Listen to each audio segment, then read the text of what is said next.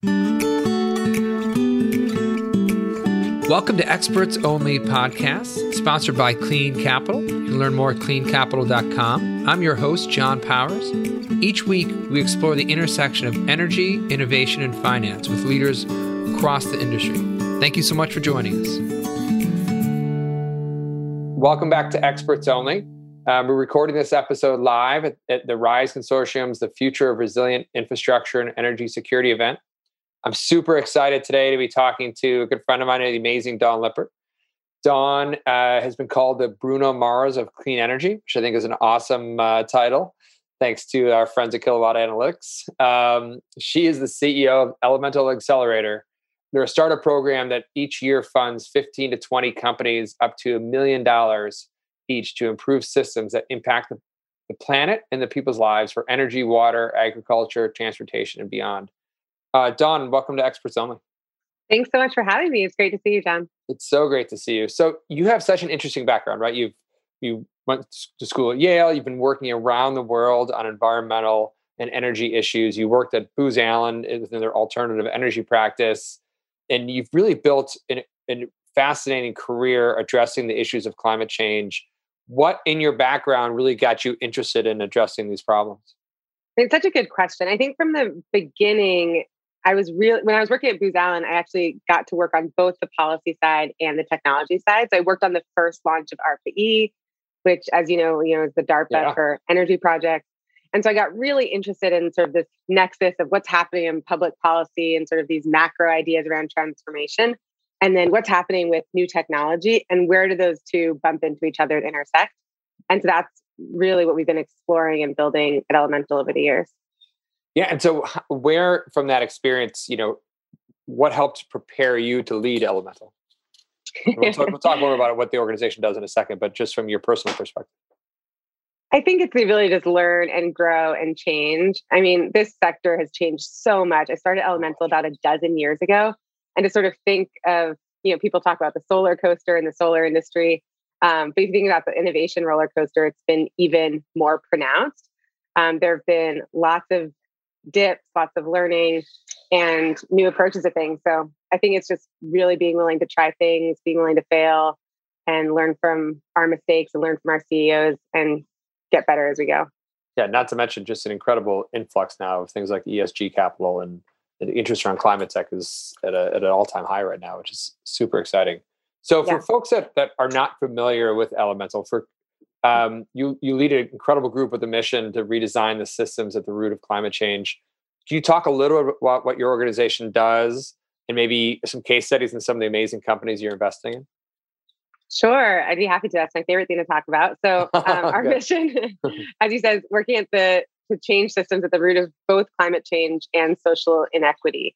And to change the systems sort of not separately, but actually work on them together as they're deeply interrelated. So far, we've invested in 117 portfolio companies. And alongside investing in them, and we're a nonprofit, so it gives us the ability to invest for impact first and financial return second. And alongside investing in the companies, we actually fund projects with most of them. So we've funded over 70 projects around the world with emerging technology companies and commercialization in the industries you mentioned. So energy, water, and many of the things that have come up in resilience today, mobility, agriculture, and circular economy, which includes carbon and materials. So out of those projects, one of the things that really makes Elemental unique is getting really close to the ground with our companies and really close to implementation and deployment and figuring out what's actually working with customers, whether they're utilities or government or other businesses, and what's actually working commercialization on the ground and what's not. And so it's enabled us to build a library of pattern recognition over the last dozen years of how to commercialize technologies across these various sectors. So across the companies we've worked with, we've awarded over $40 million, and the companies have raised over $4 billion in follow-on funding, so about 100x there. A couple of the companies, just to highlight that I'm pretty excited about right now, and I think are particularly interesting in the context of this conversation. One is a company called Jupiter Intelligence. So they're a company that does risk modeling. Can I ask you a question? While you're going into this, go for it. Just for a very basic question. In the life cycle of these companies, can you talk about where you're investing? Like, this is really early stage stuff, right? It's actually not as early as you would typically think. And in some ways, accelerator is a misnomer in that way. So when we first started the accelerator, we were starting to fund projects. And so actually we fund companies that have working prototypes. They usually are in the market. They have a few things in the field. And where we get really good and really specific is to start scaling their commercialization work. So when companies have a product, they have a technology that's working well, and then they're ready to go into a new market, to bring a new product to market, to try a new part of their business model, or to take a leap they otherwise wouldn't be able to take, that's where we often come in with funding. And many times we actually bring in the customers, and then we fund about half the project, sort of de-risk it, and give the customer the carrot to bring it forward and get it over the line. Yeah. And for folks that aren't as familiar in the finance space, the critical need there is that a lot of investors won't fund that space, right? So you can either get really early startup money to prove your idea, or you need to have customers. But that critical gap is really critical, really important to get a lot of these climate tech companies to really thrive. So it's so important. That's exactly right. And I would say the other critical part of it is that it's pretty hard to find capital to put things in the ground early where there's still a lot of risk. So oftentimes for the projects that we're funding, we're trying to create a blueprint that then can be funded by debt or funded by project finance or asset finance or other kinds of sort of more vanilla capital, so that companies can really fuel their growth, as opposed to just funding all of this on venture capital, which is the lesson that we learned 10 plus years ago in this space. Yeah, absolutely. And go back to Jupiter. So you started talking about Jupiter and was one of the companies. So I didn't mean to cut you off. So a couple of companies I'm interested in, I think really intersect well with this resilience space. Jupiter is a company that enables really actionable decisions on climate change, and they reduce risk for infrastructure that can be heavily affected by climate change. So, we heard in earlier today about really trying to understand the risk of climate change, whether it's drought, flooding, major storm, fire. And so Jupiter gets really granular on that. So the project that we funded with them, for instance, is working with Hawaiian Electric in Hawaii to say, okay, so we have an island, we have so much infrastructure, much of it's at risk from various climate risks, but which of it is most at risk? And so we can say this substation, has this % chance of being underwater within the next 4 or 5 years, right? So actually getting to that granular level of risk enables the utility to then put sensors on those key pieces of critical infrastructure and really target where some of this hardening work should happen, as opposed to just sort of looking at the whole system and saying, wow, this is going to be really expensive to understand what to do. So that's the kind of company that I think from the resilience perspective is bringing, all kinds of PhDs and Nobel Prize winners and science to bear in a new technology platform that can be really helpful in resilience spending, which, can be really significant over time if we're not really targeted about it. And I think people are waking up to this after the pandemic as well. I mean, Jupiter's seen their traction increase 10x in Q1 2021 compared to a year ago. So I think people are saying, okay, so we had this pandemic.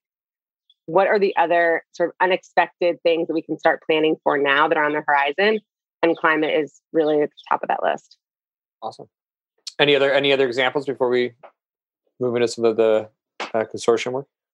Yeah. So, I mean, one other example that I think could be interesting to this group is a company that we work with called Source Global. So they're a company that makes fresh drinking water out of sunlight and air without being connected to grid-tied infrastructure. So what's been really interesting about working with Source is that we funded their first water purchase agreement. So the world of power purchase agreements better than most. But, we should be able to apply this same kind of financing mechanism to many other kinds of critical infrastructure. And so we funded their first water purchase agreement with an Indigenous-owned community partner, actually in Australia. And so proving this sort of business model and the economics behind it was really key to being able to scale the water purchase agreement model around the world. So Source is now deployed in more than 50 countries worldwide, and the projects create jobs. I mean, our project in Australia created 50 jobs and offset about 100 tons of CO2 per year. So these are major climate solutions, as well as water and resilience solutions for, commercial applications, remote applications, community applications, as well as potential forward operating base or resilience applications. Yeah, I mean, so for folks that are just getting familiar with Elemental, you really started in Hawaii, right? And began to expand out beyond Hawaii. First of all, was that just because you wanted to move to Hawaii, or was there a reason?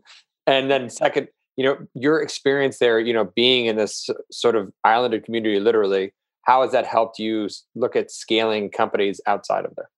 Yeah, so I mean, it's a great question. One of the reasons we were in Hawaii is because it is an amazing canvas to try new things. Right. So Hawaii, when we started Elemental in Hawaii in 2009, it was actually one of the few places where clean energy was way cheaper than fossil fuel energy because we were burning oil for power in Hawaii, as we do Right. on many islands.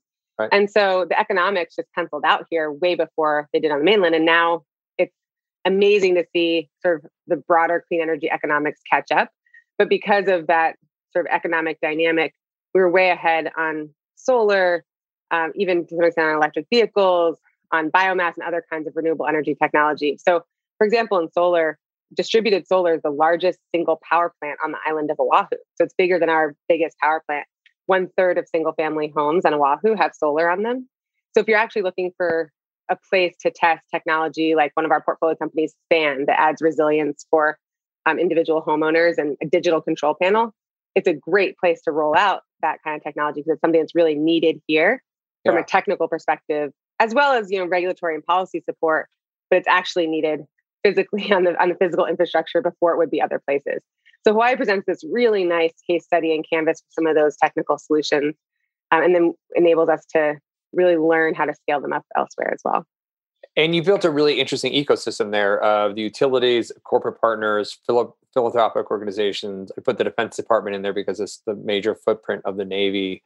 What have you learned from sort of coordinating or quarterbacking a coalition like that to actually try to get things done? I think that's one of my favorite parts of the job is actually working with all these different stakeholders to get things done. I was living in Washington, D.C. before coming to Hawaii. And one thing I noticed about living in Washington is that people get really specific into a vertical, right? So you're really specific into energy, everything about energy, but it's not as clear or as intuitive to think about how energy impacts education and labor unions and water and, sort of planning and permitting and all these other systems that have to intersect with energy to be successful. But then when you live on an island, you can't, go 5 minutes without thinking about these other systems and how you're impacting them. So I think that perspective has been really helpful for us in understanding what it really takes to commercialize technology in a real world setting. I mean, this is what makes climate technology so fascinating and so different from scaling, a social app or something on your phone or a software as a service technology. It actually is in real people's communities. It doesn't happen in a vacuum. People have to interact with it and accept it. So that's been, I think, an advantage of being in a community like this. DoD, as you know, is one of our major funders and backers, has been since the beginning, specifically working with the Navy. And I think what the Navy has been really interested in, first of all, Hawaii is the only place that has all of the services co-located in one place. So we have a huge advantage there in terms of having this sort of military presence and coordination. And also our Indo-Pacific Command is responsible for about 51% of the Earth's surface. So securing, communications, land, water, air, within 24 hours. So it's a huge responsibility. And one of their key challenges has been sort of energy, supply chain, and infrastructure across this enormous area. So really being able to connect with and have access to some cutting edge technology across these infrastructure spaces is an enormous competitive requirement, I would say, out here. Yeah. So for a lot of smaller companies and having served in the Pentagon and then working in Silicon Valley, there is a true lack of understanding of how to even enter that market, right? Because there is a complexity. I think many of the folks in the audience here at the summit are very well aware of even trying to get a government contract and having to have the track record and how do you even get in the door and realizing it's going to take 18 to 20 months to get something started, which maybe get done in 6 months in the private sector. So how do you coach those companies in your portfolio, for instance, to think about how to approach the federal government or the Defense Department in particular? Yeah, I think that consortiums actually like RISE and others that have emerged around the sort of the nexus of innovation world or Silicon Valley investment world and DoD have an enormous role to play here. Yeah. One of our favorite tools is to move projects in parallel in both. So I would just in both the private sector and the public sector. Yeah. Yeah. Yeah. And so when we've been working with Navy and really setting up how Elemental works, there was the recognition that we would love to do projects within the fence line. There's an enormous amount of value there. There's also the recognition that this doesn't often work, as you mentioned, with companies' timelines. And Right. so, one of our roles has actually been to sort of educate folks within the Navy or within DoD of sort of how company timelines work, right? So they may have raised a Series A. You really have 12 months to show certain milestones and traction, and you really need to hit those milestones in order to raise your next round of funding. So there's a time element built into startups. It's not that they necessarily just like always want to go fast because that's how they're built and they just need to always go fast. It's actually really built into how the company sort of grows and matures and is financed over time.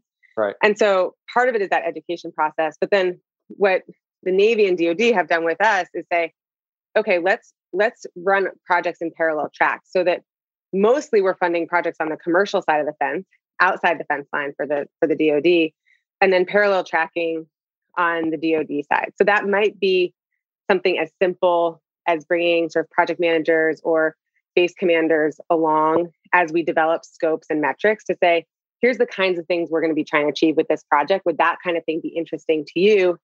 And how do we bring you along the learning journey from the very beginning? So it could be as simple as that, or it could be more in depth, such as going through a cybersecurity sort of protocol and verification process alongside the commercial project, so that when the commercial project is successful, you're already that sort of 18 months along with the DoD. So really trying to think proactively about how to parallel track projects so as to meet startup timelines while also ensuring that government is there to meet them when government is ready and really wants to take advantage of the technology. Yeah, I'm going to go to the second part of that, your answer to, oftentimes there's an attitude within the federal government is this is the way we operate and you got to fit into this box, but that doesn't always work for innovation. So, as you're educating back towards the government side, what are some of the biggest obstacles that you've seen them have to try to overcome or understand? And for instance, understanding the funding timeline, right? Like startups don't just move fast because they need to move fast. Sometimes they move fast because they only have limited money to prove their concept and grow to the next stage. And they need to have a market, you need to have an off taker, for instance, on a project to prove they can raise that next round. Like what are some of those big obstacles that folks on the government side need to understand so they can really tap the front end of innovation? I think there's a few. One of the bigger obstacles that we've seen is the way the services are staffed, particularly on the ground here. So, they're designed for a certain level of turnover and people have their posts for a certain amount of time. So that can be really challenging. As you say, it takes quite some time to get this project up and running. And then often by the time you kind of get to the altar, your champion is on to the next post. Right. So that means it's really important to sort of develop relationships up and down the line. But it also means one of the things that we found to be most effective is to set out the metrics for success on the DoD side really clearly and in writing early.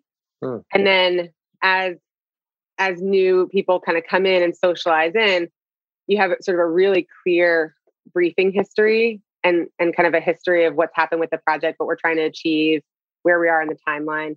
And you can really get the new folks to start to champion and kind of lean into what it is you're trying to achieve. So I think some of that clarity is what we've learned from projects that frankly haven't gone that well because we've lost our champion in the middle. The project was a little bit murky and kind of being co-developed, in a really organic way over time, which is a really natural way to develop these projects. Then we lose a lot of momentum trying to recreate that organic collaboration. Yeah. Interesting. And what role do you see the RISE consortium sort of playing now in that ecosystem and helping to move some of these concepts and these innovative solutions forward?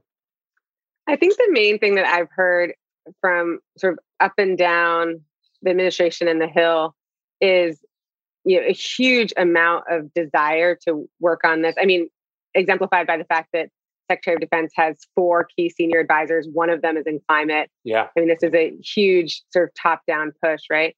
But what we've heard up and down the administration is the need for really clear proof points. And so I think that's one place where RISE could play a really helpful role, is to say, here's some things that we've found that are working well. Here's how we know that. Here's how we've measured it. Here's where there's stakeholder buy-in around this, which, as both inside the fence and outside the fence is so important for DoD to know that. Right. So I think that's one of the really key elements that RISE can play. I think the other is around demystifying some of the technology. So, it's a little bit like cybersecurity was 10 years ago. People have been talking a lot about cybersecurity. Today is a huge element of resilience. I sort of see climate as the next wave of where we were with cybersecurity 10 years ago. I think that's where we are with climate now. And if you think about sort of the enormous need to clarify and demystify the cybersecurity space over time and figure out exactly what it is we're looking at, what we need in terms of technology. That's kind of where I feel like we are with climate. So that's the other place that I see consortiums like RISE can be so helpful in clarifying and demystifying it. Yeah, I think that's not only a need within the federal government, there's a need within the private sector as people are really starting to accelerate. I think about climate a lot as the scene in the Matrix when all of a sudden it slows down and you start seeing the code. Until you get that, like you don't understand how climate touches everything. But once you do, you begin to understand all the interconnections of it. If you look at the last 10 years of this industry that we care so much about, it's really been sort of setting the table and putting the building blocks together for, what is, I think, going to be a really dramatic decade of change ahead of us. What are you now looking for in your next set of companies that excites you about us being able to sort of solve the climate crisis? Like what are some of the verticals that you're really interested in pursuing? Yeah, it's a perfect time for that question. We have just been going through due diligence and looking at hundreds and hundreds of companies and the new wave of innovation. And over the last few years, we've diligenced over 5,000 companies. That's amazing. And so it's funny now to look at and say, okay, well, here comes another few hundred. And every year I'm sort of like, are we going to see like the same things we saw last year? And what, is it going to kind of like feel a little bit like rinse and repeat? And it doesn't at all. And it's incredible to sort of see the level of like creativity and things that you've never heard of before coming through the door. So that's like something that definitely gives me hope for the next 10 years, and just think about sort of the new talent coming into the space, diverse lived experiences that are bringing kind of solutions I wouldn't have thought of. So I would say a couple of the areas were really, I would divide them in, especially for this conversation, into two categories. Like one is around sort of climate mitigation and environmental solutions there. And the other is around risk and climate risk. And we're seeing huge movement from both the private sector and the public sector in both. I think there's, a real understanding that they're different and there's an enormous need for both. So I think on the sort of kind of on the mitigation side, some of the things I'm really interested in, we're investing in some companies that are doing really interesting work in carbon. So a few years ago, invested in a company called Carbon Cure that sequesters carbon into concrete. Concrete is the most abundant man-made material on the planet. So focusing on some of these big markets and big problems is one of area of focus for us. So that's something I'm really excited about, and other solutions to utilize carbon in ways that are economically feasible. We haven't yet seen that in the direct air capture space where we're investing, but we've seen it in Opus 12 and carbon to chemicals. We've seen it in Carbon Cure and carbon to concrete, and other really creative ways to utilize carbon in economically feasible ways. Also in that space, really interested in the apparel space. That's about 10% of global greenhouse gas emissions. And fast fashion is an enormous contributor to sort of both material waste and other environmental challenges, landfills, et cetera. So there's some amazing solutions coming up in that space as well, sort of science-driven solutions like a company called Evernew that we've invested in, as well as marketplace solutions like a company called Thrilling that we've invested in, so you can like basically shop from any secondhand and consignment store online. So kind of bringing that whole brick and mortar world into cyber world. So those are a couple of things I'm really excited about. And then on the risk side, looking a lot at fire, at coastlines, at technologies that are thinking or entrepreneurs that are really thinking about how to manage risk on the climate side, and finding customers that really are leaning in and willing to pay because they've seen what happened in Texas, they've seen what happened in California, and it's really hit the bottom line. Yeah.